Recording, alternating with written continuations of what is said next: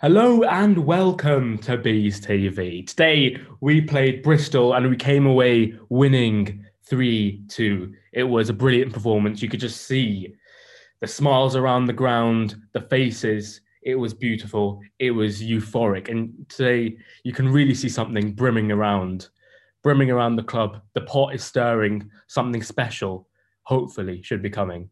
Today, thank you very much to Charlie Bonner for joining us today. What do you think of today's match?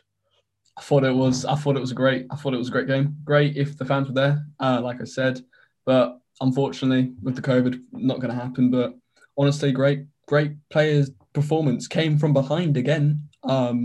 Silly foul from the start of the game, I thought from Dalsgaard. Not sure if it really was. Haven't seen the replay on the foul, but I think that if we can stop conceding those type of fouls, we won't concede an early goal or a goal that would lead to a draw or anything like that.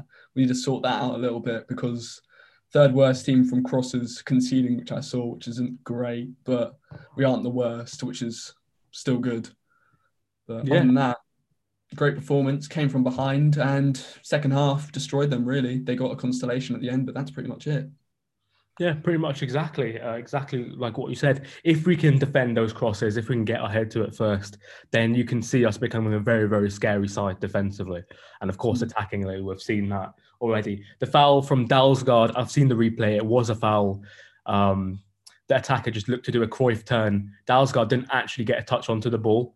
It just Cruyff turned onto the attacking player's ankle and then, went over. So it was a foul, but we should have been doing better defensively there. But the attacking today, our wingers, our forwards, all three of them, Tariq Fosu, Sergi Canos, Ivan Toney, the front three today were light.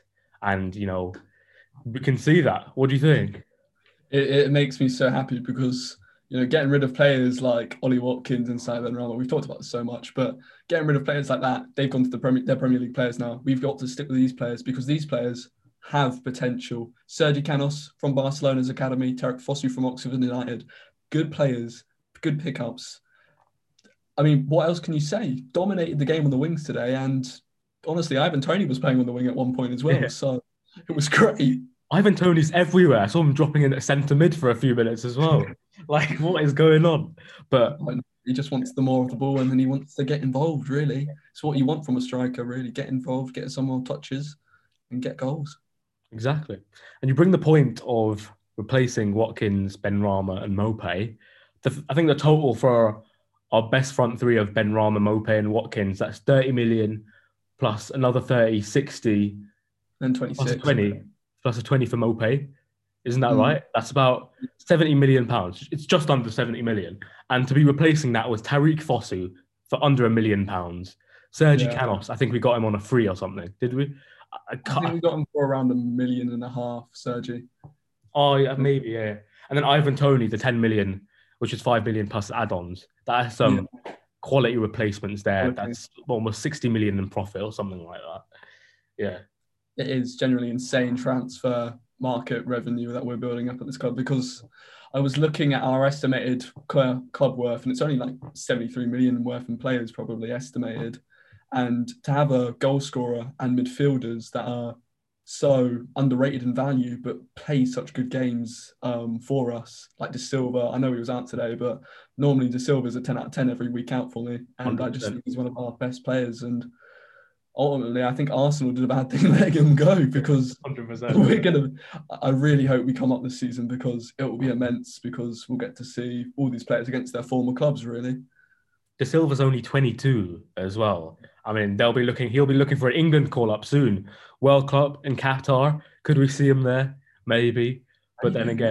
then again, there is Madison, Grealish, and Mount. So Yeah, bit of or option. Phil Foden. So They say again. or Phil Foden. So Yeah, he's got exactly. competition, but I think he could work his way in. Yeah, it is possible. It is really possible.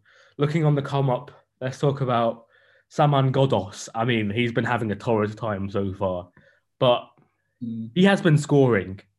We've not seen him at his complete best, I but he has agree. been scoring. Do you think we can see him at his best sometime soon? I think he needs more games personally. I think De Silva being out might give him a little bit of, more running, more time and more experience in the Championship, because this guy's come from Osterans, this guy's come from Amiens in France, another League One player, and he just needs time to adapt to English football. It's what most footballers need, because French football and English football is different league, really. You get those top teams in French football, then you get the top 15 teams in England competing against you sometimes, and then it's a much more physical division to Championship, much more competitive. And Simon Ghoddos today, that technical left foot volley, beautiful skill, beautiful touches as well throughout the whole game. I thought that he wasn't great, but I mean, still 7 out of 10 for me. And I think he replaced De Silva today, and I think he did a good job. Yeah, I think that's the most important thing. Filling in at the time of need. Christian Norgard gone down with multiple injuries. Janelt, of course, we've spoken so much about him. We know what he's about. Replacing, filling in, doing the job. And that's all we need. And a brilliant round off to the day. Absolutely brilliant. The emotions, the mood around the club is going to be so high. The momentum taking forward. I think we're about 4 points from top or something of the sort. So it's about momentum now, driving forward and seeing what we can do. I think that's about it. Do you have anything else to add? Yeah, from this is our game in hand game, if I'm correct. And to get 3 points from a game in hand game is good to have it on the board, I think. And it just increases the goal difference. And we know what goal difference is about, don't we? We need that goal difference, because if we end up at the same points as Swansea and we have better goal difference, they're in the playoffs and we're promoted. So best teams in the Championship right now, definitely Norwich. But I think they got lucky against us when they played us at home. I think we should have won that, but lucky defection. But definitely Norwich, us and Swansea, I think. But Swansea didn't have their night against us last time we played them. So very anti-football, I think. But other than that, no, great. We're propelling ourselves forward to the top of the Championship, and that's where we should be. Exactly. We still have one more game in hand to Norwich. Still one more game in hand. Results like Wickham, the 7-2, a 5-goal swing, that will do us some great good for the rest of the season. And now it's just pushing on. That's it.